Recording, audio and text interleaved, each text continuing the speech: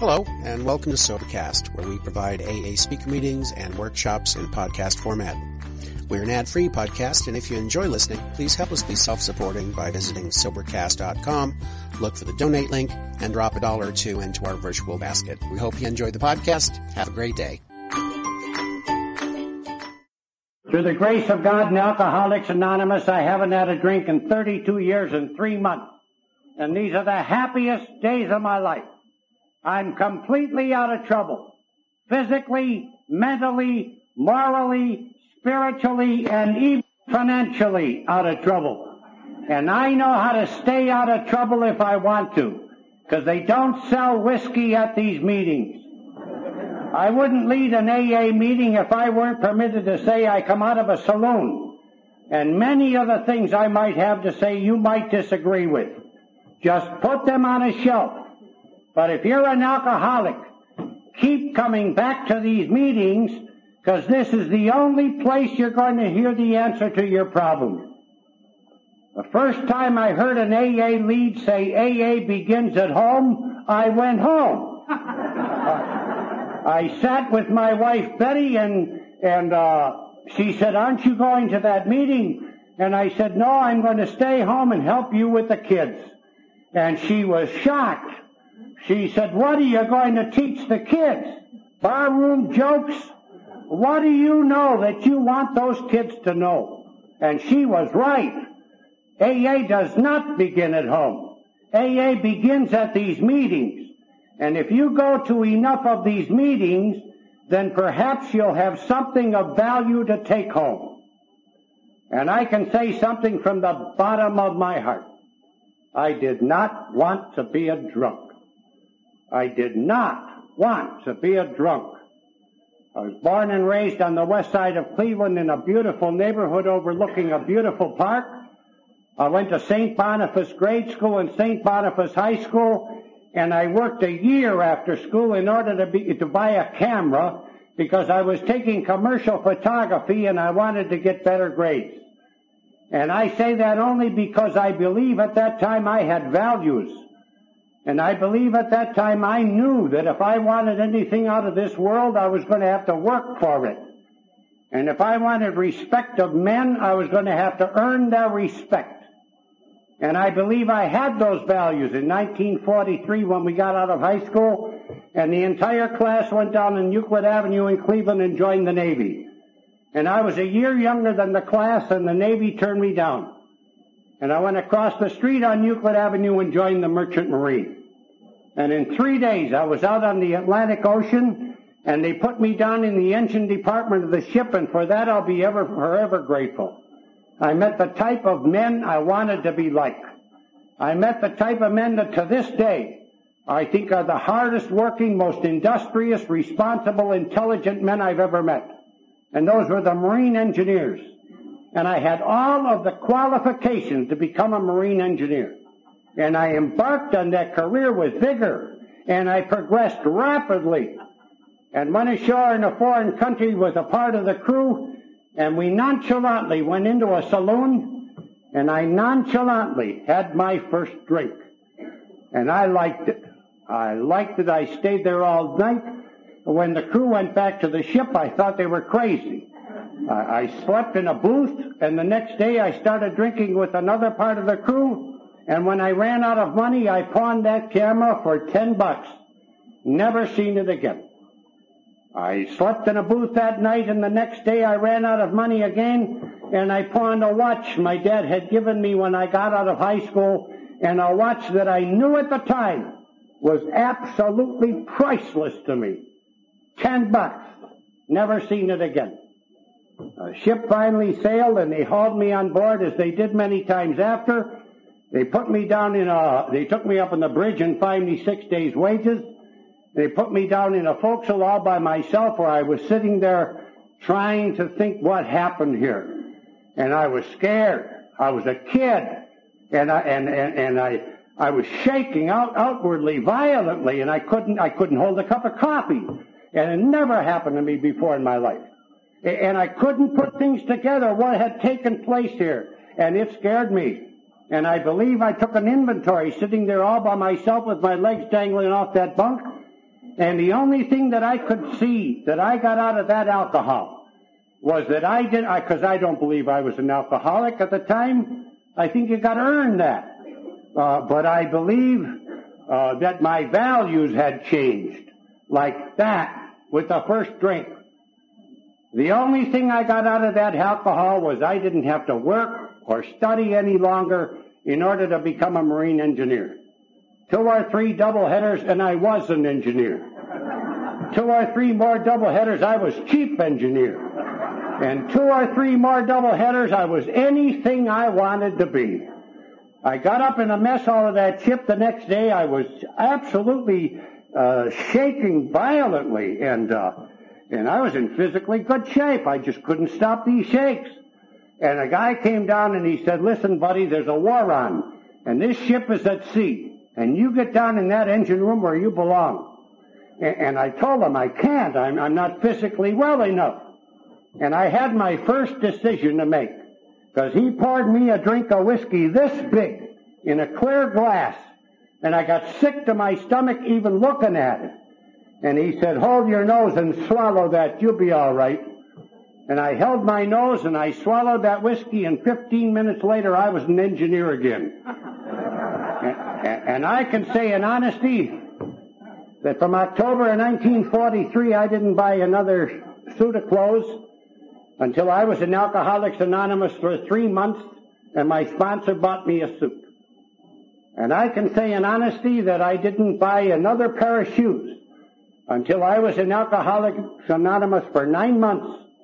And one night the Newberg group in Cleveland, sitting around a table, chipped in to buy me some real shoes because they were sick and tired of taking me to all these meetings in the stupid tennis shoes and putter pants and uniform I wore. And they didn't give me the money. They took me to a shoe store, and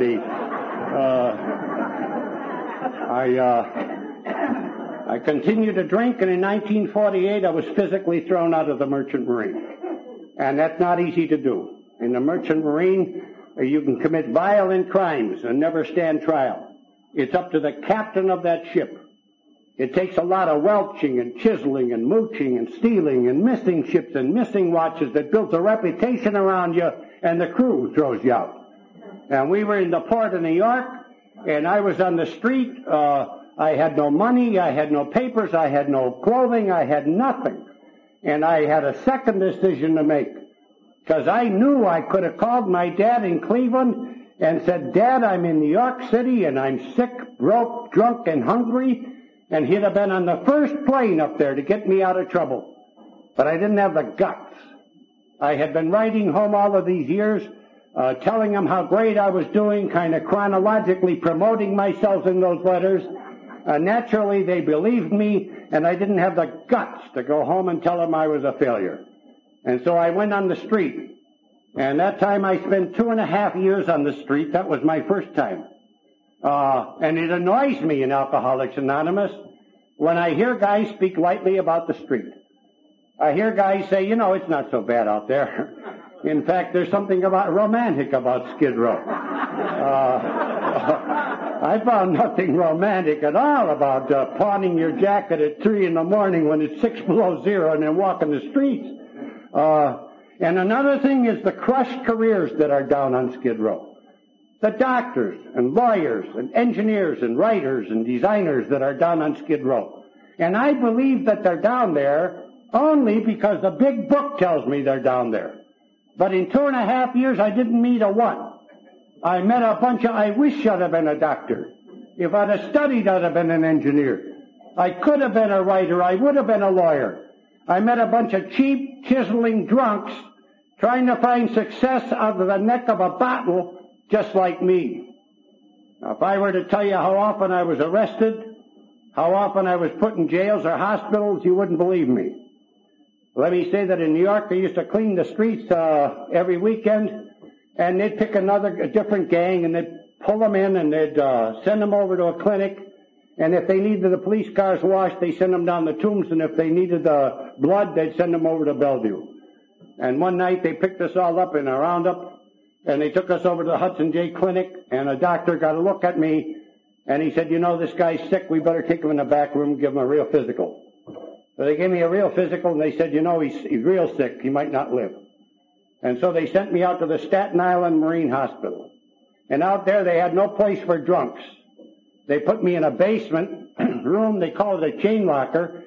They used to look in on you about once every other day and make sure you were going to live. And they kept me in that room for 6 weeks. And then when they decided I was going to live, they put me up in the contagious ward. And they kept me up there for 6 weeks. And then we decided I was not contagious and I was going to live. Why, they gave me bathrobe and slippers and pajamas and put me down with the decently sick people.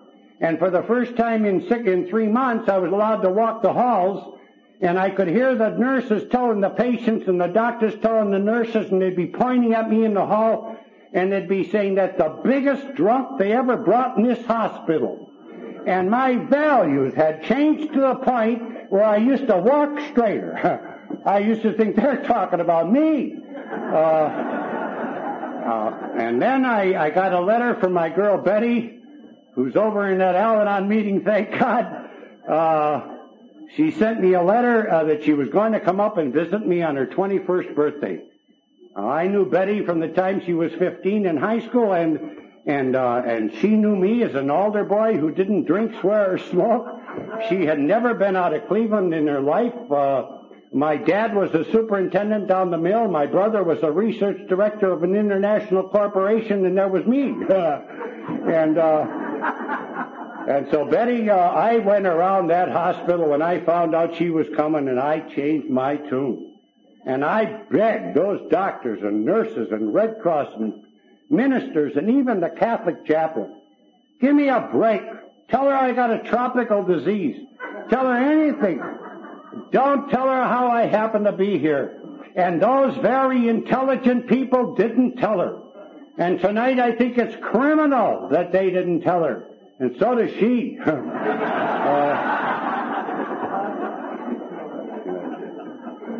But nobody has ever helped me in my life that's answered the door or given me $1 or got me a job or got me out of a jam.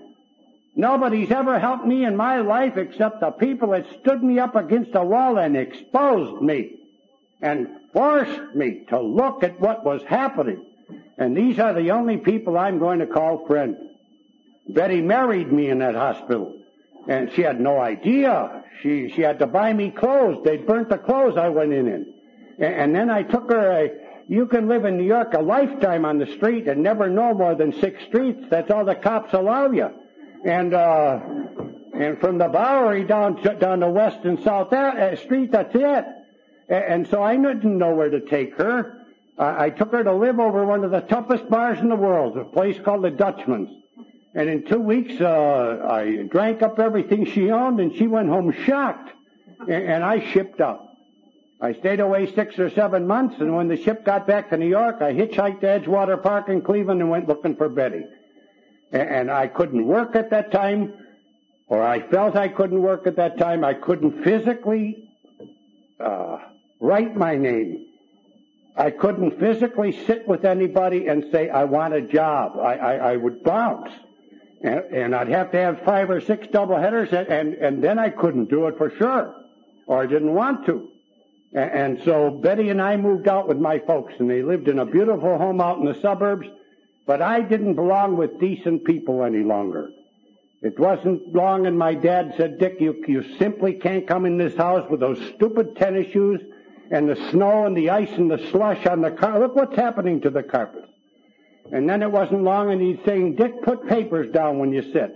You know, you don't bathe. Look what's happening to the furniture. And then it wasn't long, and he said, Dick, we love Betty, and she can stay, but you got to go. And I didn't know where to go. And so Betty and I moved out to a place where we wouldn't have to pay rent, a place on the east side of Cleveland, Addison and Superior. And anyone familiar with Cleveland knows that's the worst of the ghetto.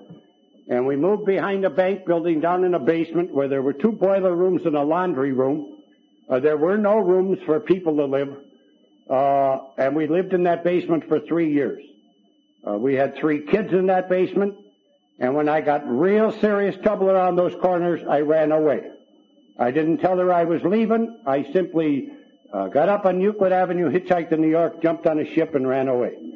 And I stayed away for 6 or 7 months, and when the ship got back to New York, I hitchhiked to Edgewater Park and went looking for Betty. And I turned the corner that morning. It was a spring morning.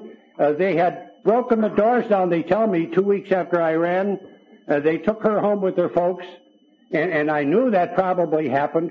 And so I went over to where I knew they lived, and they lived in a beautiful street with the trees growing over the street, and it was a spring day, and I turned the corner, and she was sitting on the front steps of the house. The 3 kids were up on the porch. One was still in a buggy.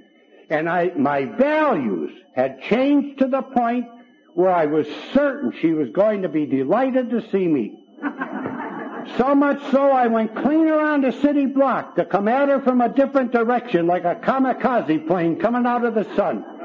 And when I got right up to her, and she hadn't seen me, I was actually afraid she was going to hurt herself when she threw her arms around me.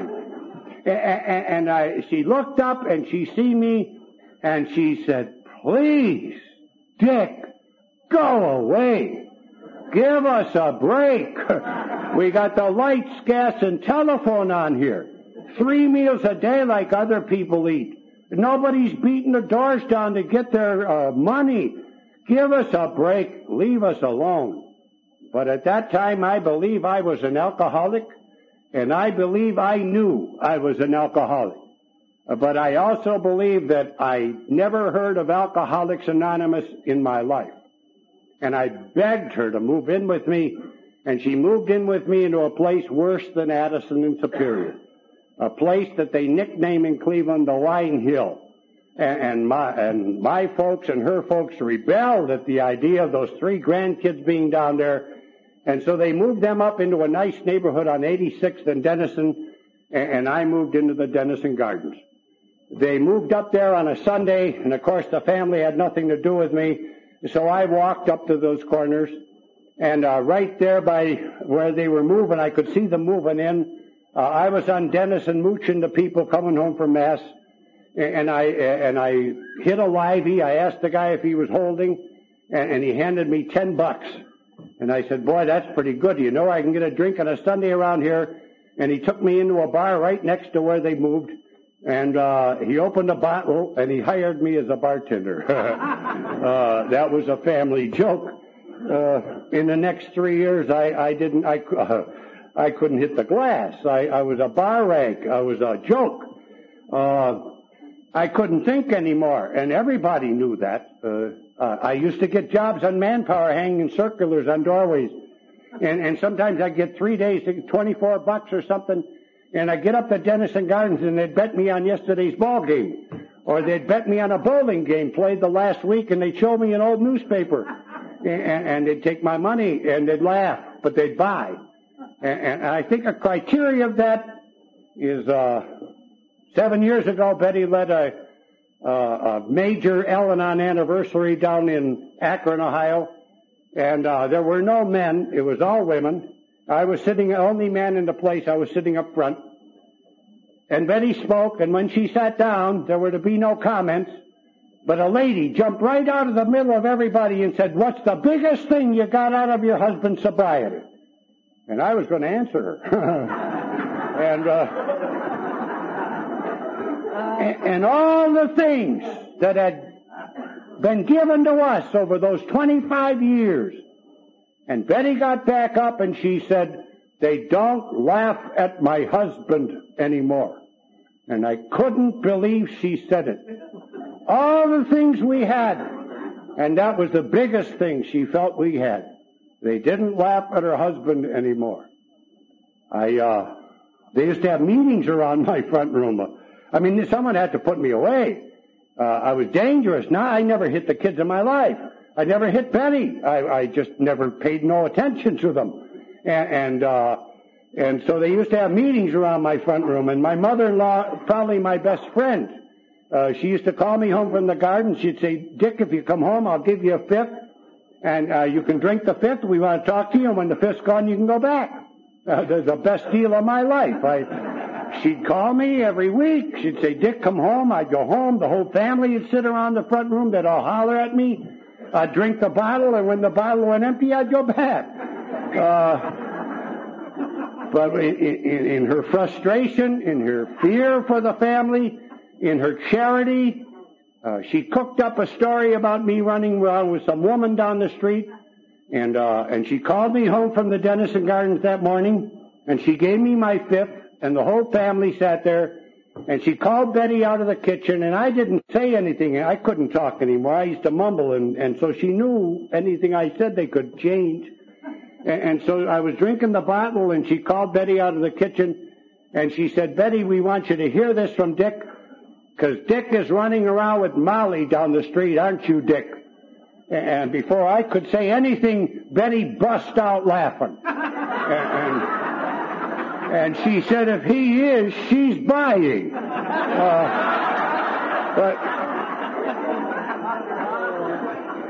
But then she said, don't you understand? He doesn't know whether he's a boy or a girl. And with that, I ran out of the house. And 3 blocks from where we lived is a place they nickname a creek. It's 13 miles long and 6.5 miles deep.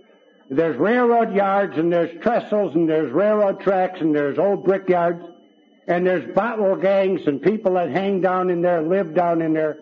And I went down in there, and I wouldn't come out. And I stayed down in the park there for months. And when I'd come out, it would be 2 o'clock in the morning, and I'd be freezing, and I'd go in the Denison Gardens, and I'd sit there and call my brother, and call my dad, and call my mother, and call my mother, and I'd scream in that phone, I am too running around. What do you think? I'm nobody? I'm somebody. I used to sit in the bar and look in the mirror and scream at that mirror in front of all the drunks. I'm not just nobody, I'm somebody. And if I could pray tonight the way I prayed then, and if I would do tonight 1/10 of what I promised God I would do if He would help me get sober, I'd be the best AA Cleveland ever had. But I didn't get no help. And I stayed down in that park through October and November. I come out on Thanksgiving Day. I went over to our house. Of course, there was no heat, no lights, no nothing. The family was gone, so I went over to my brother's house, and they were all sitting around the table eating the turkey, and I banged on my brother's door, and he come to the door, and he gave me $3 and said, beat it, Dick, you'll spoil this. And I went out on his front lawn, and I screamed in the world. I don't care, you know, I really don't care. But I cared. I stayed in the park through November and December. I come out on Christmas Day, dragging a Christmas tree. And Betty was in the house with the kids. There was no heat, there was no tree. And if anything I lost, it was that my kids were Santa Claus age and they didn't know who Santa Claus was. I come up that street dragging a tree, and Betty come to the front door and said, if you stole the tree, take it back. And there was a U in the snow where I turned around and dragged it back down the hill, threw it away, and went down in my hole. I stayed down in there January, February, and early in February one night it dropped to 6 below zero, and all of us down there, we had nothing to drink, and I was freezing to death, and I come out of the park. I went up to the Denison Gardens that morning early, and I went in the gardens, and I said, Clem, I got to have a bottle. And he gave me a bottle of whiskey, and he threw me out in the street. And he closed the biggest door ever closed on me in my life. He knew I wasn't allowed in any other bar on Denison or Lorraine or anywhere in that area. And he told me, you know, you're losing me my customers. You have no control over anything, and I don't want you in my bar anymore. Now, I went home that morning with the bottle that he gave me, and because it was so bitter cold out, Betty left me in. And I sat down in the couch and was drinking the bottle when the public health officials came over. And this was the first time they caught me in the house drunk with a bottle. And so they told Betty, unless your husband gets out of the household so that we can feed those kids, we're going to take those 3 kids away from you. And Betty said, Dick, I'm not going to lose my kids. You got to go. And I said, call the priest. I'll take a pledge. That was a joke at the time, but she went to a neighbor's house, And she called a priest, a Father O'Brien, who we had never heard of in our life. She got it out of the phone book at St. Ignatius Parish, where we had never gone to church in our life. And she told that complete stranger that unless my husband gets out of the household, they're taking my kids. And he said, if you keep him there for just a few minutes, I'd like to send somebody over. And I was sitting there. I still had a little left in the bottle when a guy walked into my front room. He looked like a drunk. He said he was sober 4 years. And then he started talking about alcohol. And alcohol this and alcohol. I thought he wanted my bottle. And I jumped up and threatened to hit him in the head with a bottle. And that's real important to me. Because this, I believe, more than anything else in Alcoholics Anonymous, more than anything I've read, more than anything I've heard anyone say, is that once AA has helped a guy up out of that basement or out of that gutter, maybe back to some decent clothes, maybe back to a job, a family, or maybe even to his God, that then he's going to carry this message or he's going to get drunk. And it's as simple as that. That whether he's sober 5 years, 15 years, or 35 years, he's either going to continue to carry this message or he's going to get drunk. And it's as simple as that. And so when I get a call on that phone, I know how important that call might be. I know that it's important how I answer that call. And yet I don't know what I'm going to do if I go in some guy's front room and he threatens to belt me in the head with a bottle. Not supposed to do that, you know. Read the book. He's supposed to say, I want sobriety more than anything else in this world. Now, if you've had 100 people grab you on the street and say, you sold my lawnmower, and if I ever catch you sober, I didn't have much chance. But this guy was talking about me getting sober, and he mentioned a hospital, and I said, I'm not going in no hospital. And so the next thing he said was, this is a different place. Here you go through 2 wooden doors, and once you're back of those doors, you're in free. He said, there's no mother-in-laws, no cops, no kids, no wives, no bill collectors. There's nobody allowed back of those 2 doors but drunks. And they give you 4 ounces of whiskey every 4 hours. He didn't say nothing about cutting it off. I don't remember at all going into Rosary Hall. I don't remember the second day. I know on the 3rd day they had the sides up on my bed yet, and they were giving me my whiskey, but they were bringing in new people, and they were taking them, the guys that came in with me, down in another room, and they were cutting them off. But they didn't cut me. And then the next day, and then they brought more new people in, and they brought more people down the end. But they kept the sides up on my bed, and they kept me on the whiskey. And it was quite some time when one night, late at night, they had the sides up on my bed. I hadn't been out of that bed. When a patient, or a nurse walked in, she had my drink like she's supposed to, and she reached over the railing, and she said, Dick, this is your last drink. And I would have attacked her. But this was a big nurse. I mean, this was perhaps the biggest woman I've ever seen. She had a cigar in her mouth. And I made my first good decision. The next day they had the sides down on my bed, and I was sitting there with my legs dangling, and Sister Ignatius sent a patient in for me, and I told that patient, you go tell that nun, whoever she is, because I'd never met her, that I don't want to talk to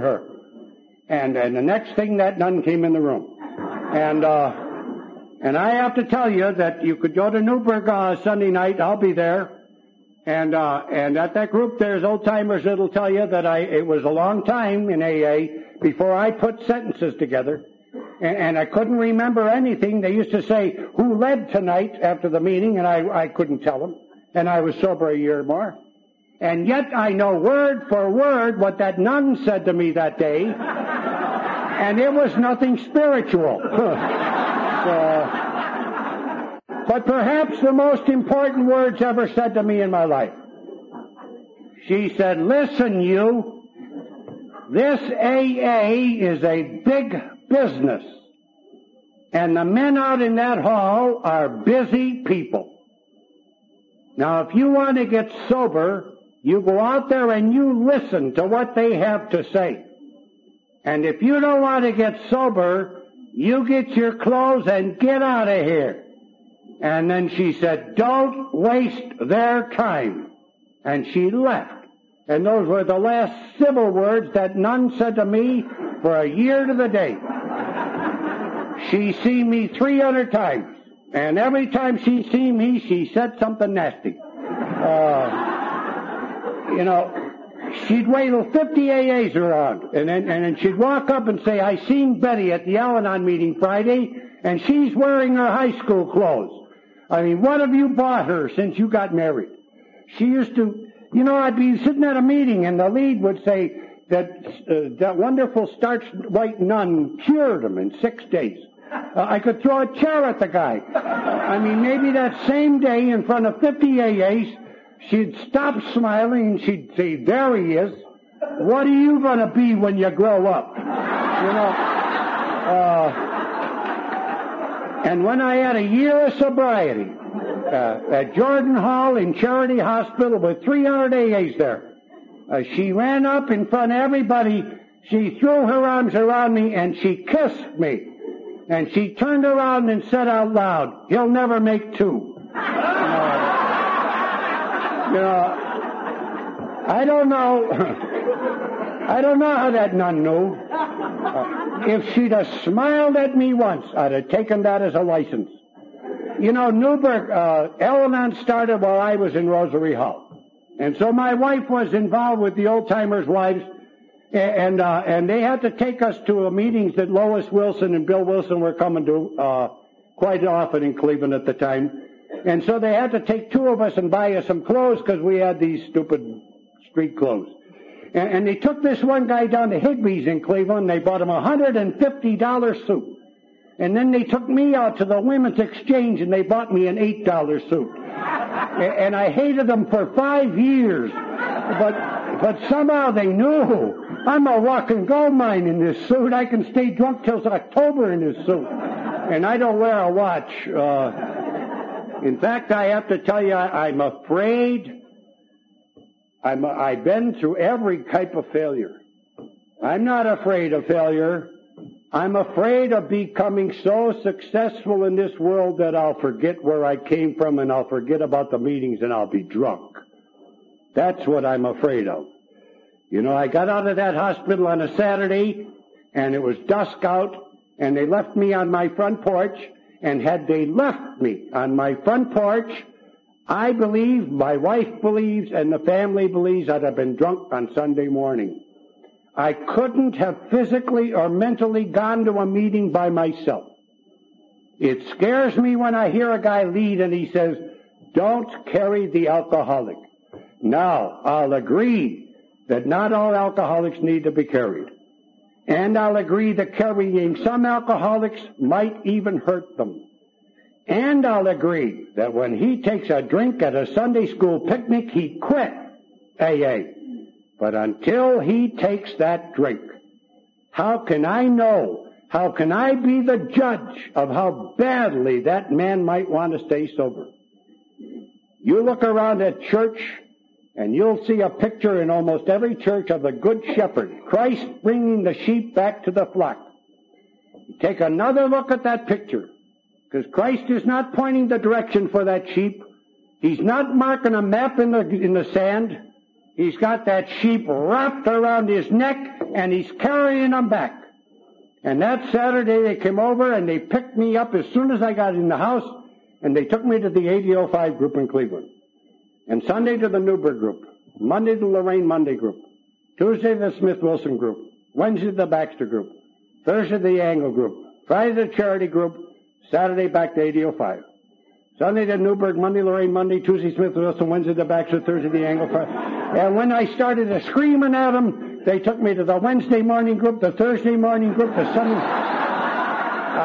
I used to walk out of my house at 3 p.m. and check the street, and the secretary of the Memphis group in Cleveland used to sit there on a motorcycle. And I can hear that, vroom, and he'd say, get on. And I wouldn't have got on that bike for $1. He'd give me a quarter, I'd take the bus down, and he'd,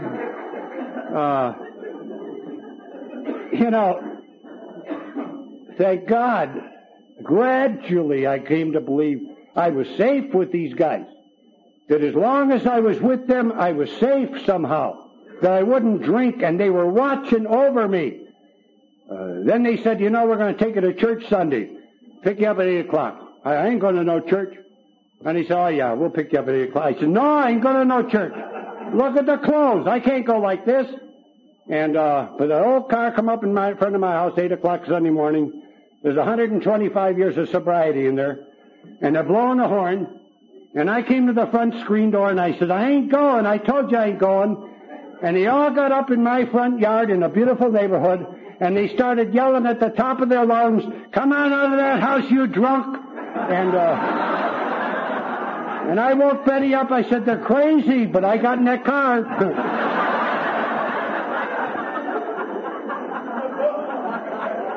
That's no way to treat a guy's anonymity. In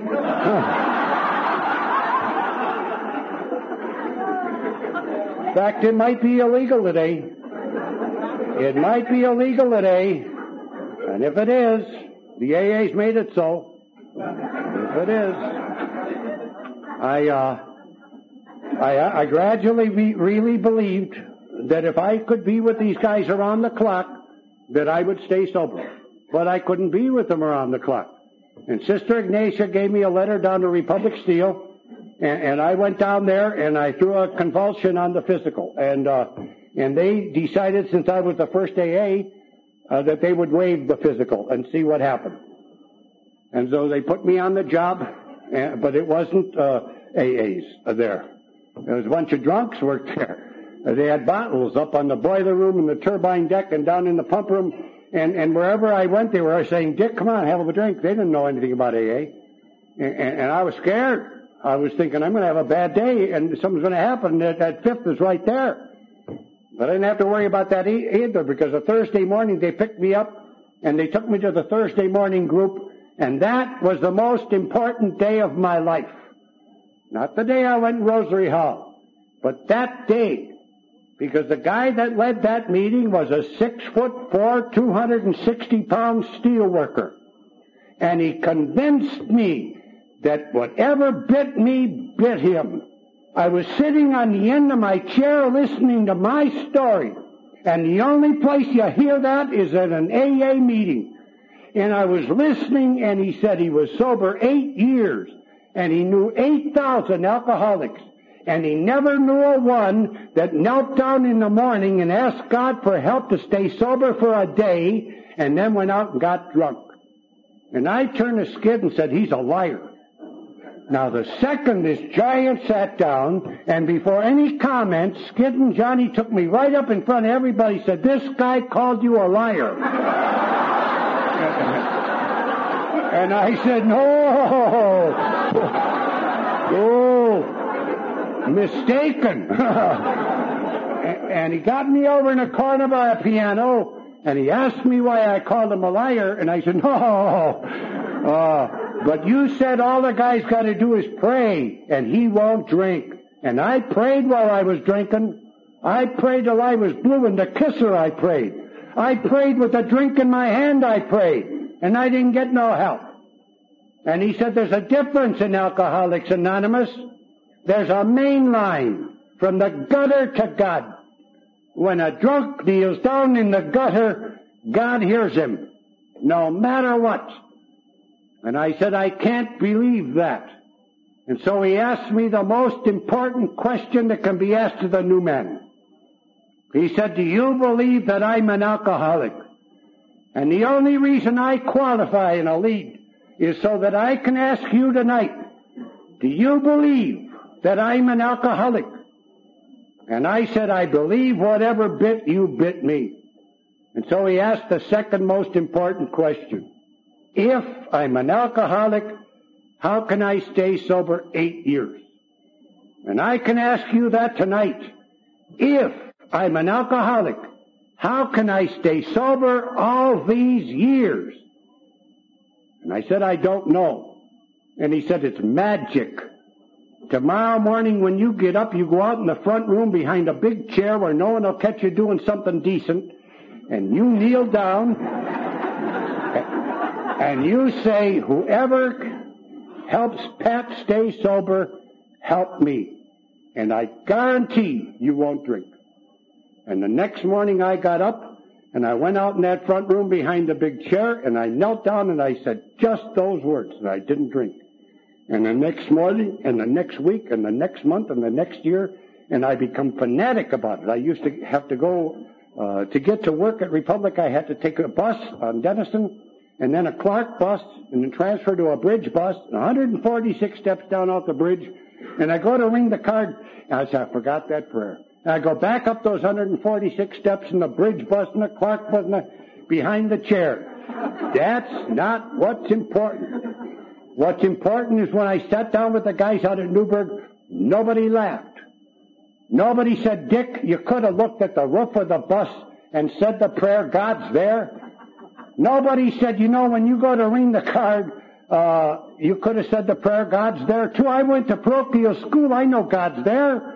It wouldn't have worked for me.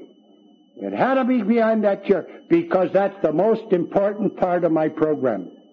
If anybody in this room were to tell me that they knelt down in the morning and asked God for help to stay sober for a day and they got drunk that day, I wouldn't believe them. And if Bill Wilson had told me that he knew of a drunk that knelt down and asked God for help to stay sober for a day and they got drunk that day, I would not have believed him. I don't have to put my shoes under the bed to remind me. I would no sooner walk out of my home without asking for God's help than I'd walk out of that house without my trousers on. You know, and now I was safe, real safe. These meetings, the grace of God, but I was sober over 2 years and I was broke. I got garnished 23 times at Republic Steel. The only reason they kept me because I had 46 judgments against me. The only reason they would kept me is because of Sister Nace's letter, and they wanted to see whether this program would work. And so every week I would get $14 or $10 for 10 days work, and we couldn't live. Betty was buying the kids used Boy Scout uniforms, and the kids were growing up, and I couldn't feed the family. And I was sober a couple of years. And guys that come in with me are getting new jobs. They're getting promoted. They're buying new cars. They're making speeches. And I got nothing. And I'm sitting in the back of the room shaking all over. And I started thinking, so what? You're sober. Oh, and that was bad. But they were going on a retreat at Newburgh, and I'm not selling retreats. I'm simply saying that they were going on retreat on a Friday. They asked me if I'd go. I said no. And they went on this retreat at a Jesuit retreat house in Cleveland. And Sunday night, when they came back, I could tell from their comments something had happened out there. And I thought, maybe I should go out there. And so I called up St. Stanislaus Retreat House in Cleveland, and I said, could I come out there? And I don't know what a retreat is. And the Jesuit said, come on out Friday, stay with us for the weekend, you'll love it. And Friday I went out to St. Stanislaus Retreat House, but it wasn't an AA retreat. It was a John Carroll alumni retreat. And I didn't forget. I sat with those guys, and I got through supper somehow, and then they put a bottle of beer in front of everybody. And they put one in front of me. And I thought, my gosh, someone's going to open that, and then someone's going to pour it, and what am I going to do? I didn't have to worry about nothing, because a Jesuit come out of nowhere, and he reached in front of everybody, he grabbed my beer, and he said, you don't get one. And I ran out of the room. Friday, Saturday, I wouldn't come out of the room. And finally I had to come out sometime, and I didn't know how to get out of the retreat house. So I snuck down the back stairs where I didn't see anybody, and I thought what was the exit? It turned out to be the chapel. And I turned this corner, and all of them were kneeling there, and they looked around, see me there, so I knelt down. And just as the Jesuit started talking about Christian charity, and he said it was very difficult for those men of the John Carroll Alumni Retreat League to really do God's will as God laid it out. Because when they were asked for help, they had to sign a check or hand over some cash, because there were organizations for that. He said it was difficult for he as a Jesuit priest to really do God's will as God laid it out. Because when he asked for help, God said, feed the hungry, clothe the naked, harbor the harborless, instruct the ignorant, visit the sick, comfort the afflicted. He said it was difficult for he as a Jesuit priest, because usually he had to sign a check or hand over some cash, because there were organizations for that. He said there was only one group of people that he knew that could actually go down into the gutter or the basement and bring back a derelict drunk, maybe back to some decent clothes, maybe back to a family or a job, maybe even back to his God. And he said these very valuable people are the members of Alcoholics Anonymous. And I darn near jumped up in that pew and said, that's me! I'm one of those guys! And I want to tell you something. I haven't lost that for 30 seconds since. I'm somebody tonight. I'm a normal, decent human being tonight. I'm a father and a grandfather and a worker, and I even vote tonight. And the only thing that can take that away from me is a drink, and I ain't going. It scares me in the last 5 years. I'm sorry to say, and of course it's strictly my opinion, but they're starting to read the announcement of the leads. Jack C. is leading here, Roz P., Dick P. How do you find Dick P. in the phone book? You see, I've got the most valuable jewel anyone's ever owned. I know exactly what I have to do and where I have to be. That's not many people that have that tremendous value that we have. And I'm not going to hide it. I'm not going to sit on it. I'm not going to stand back and say, I don't want anybody to know I'm in AA. I'm tickled beyond your imagination that I'm in Alcoholics Anonymous. Now, I will protect your anonymity to your toenails, but don't you protect mine. That tradition says at the level of the news, and it's highly unlikely that I'm going to become an NBC anchorman.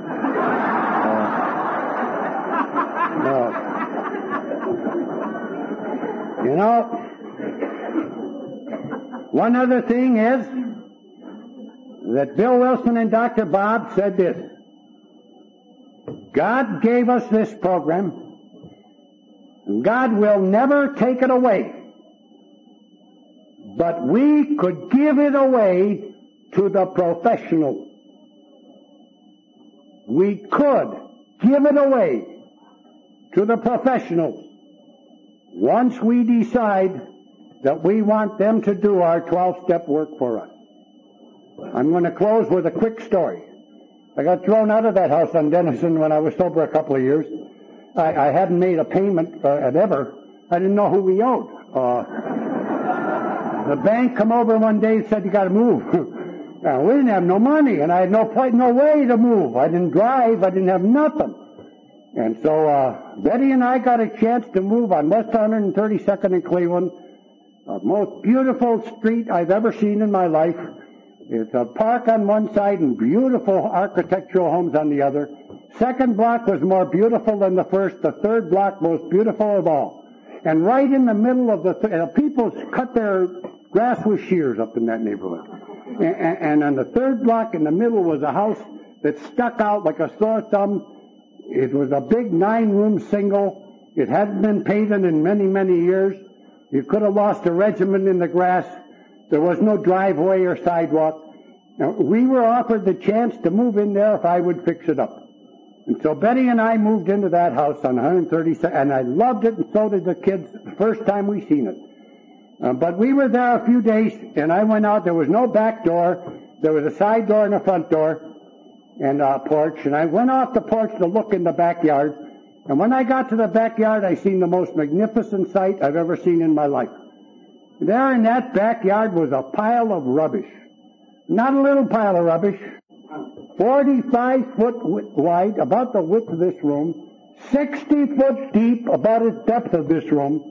And over my head of bottles and boxes and fences and batteries and tires that people had sailed over those fences over 20 years. And out of the middle of that monster grew a Christmas tree. And it had these leech flowers, and it picked up the Campbell soup cans by their jagged edges, and the darn thing looked like it was decorated. And I went in the house and I told Betty I had better go to a meeting. And as the weeks passed, Betty would call me in the kitchen and say, Dick, you know, we promised to fix the house up. And I said, well, Betty, I'm painting all the rooms. I'll get the front pretty soon. She said, how about the backyard? And I'd better go to a meeting. You know, I used to sometimes pray all night. And in the morning I'd look out, I think maybe it was gone. I couldn't do nothing. I had no way of getting rid of it. I used to run up that driveway and, I don't know what I was going to do when I got back there. I'd kick a can up on the pile and go to a meeting. And along the line, I was listening at these meetings. And gradually it was getting through my head that you can't have 10 years of sobriety in a day. You couldn't handle it. You got to have it a day at a time. You can't solve 20 years of drinking problems overnight. You couldn't handle that either. You got to solve them a day at a time. You can't eat an apple with one bite. You'll choke on it. You got to eat it a bite at a time.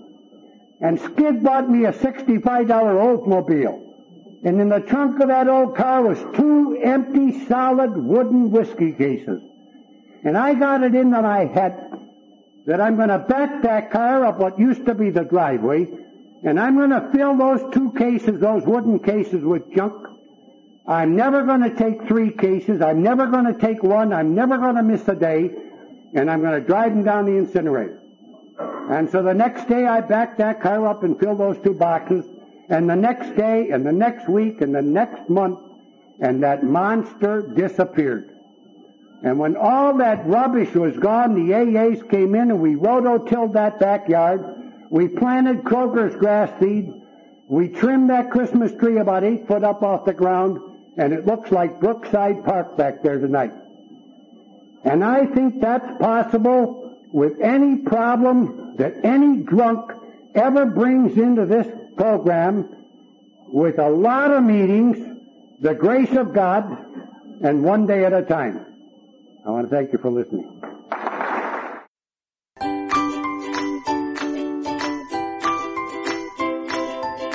Thanks for listening. I hope you enjoyed the podcast. Sobercast is ad-free, and we'd like your help in order to keep it that way. So if you'd like to help us be self-supporting by pledging $1 or $2 a month, visit Sobercast.com and look for the donate links. Thank you very much.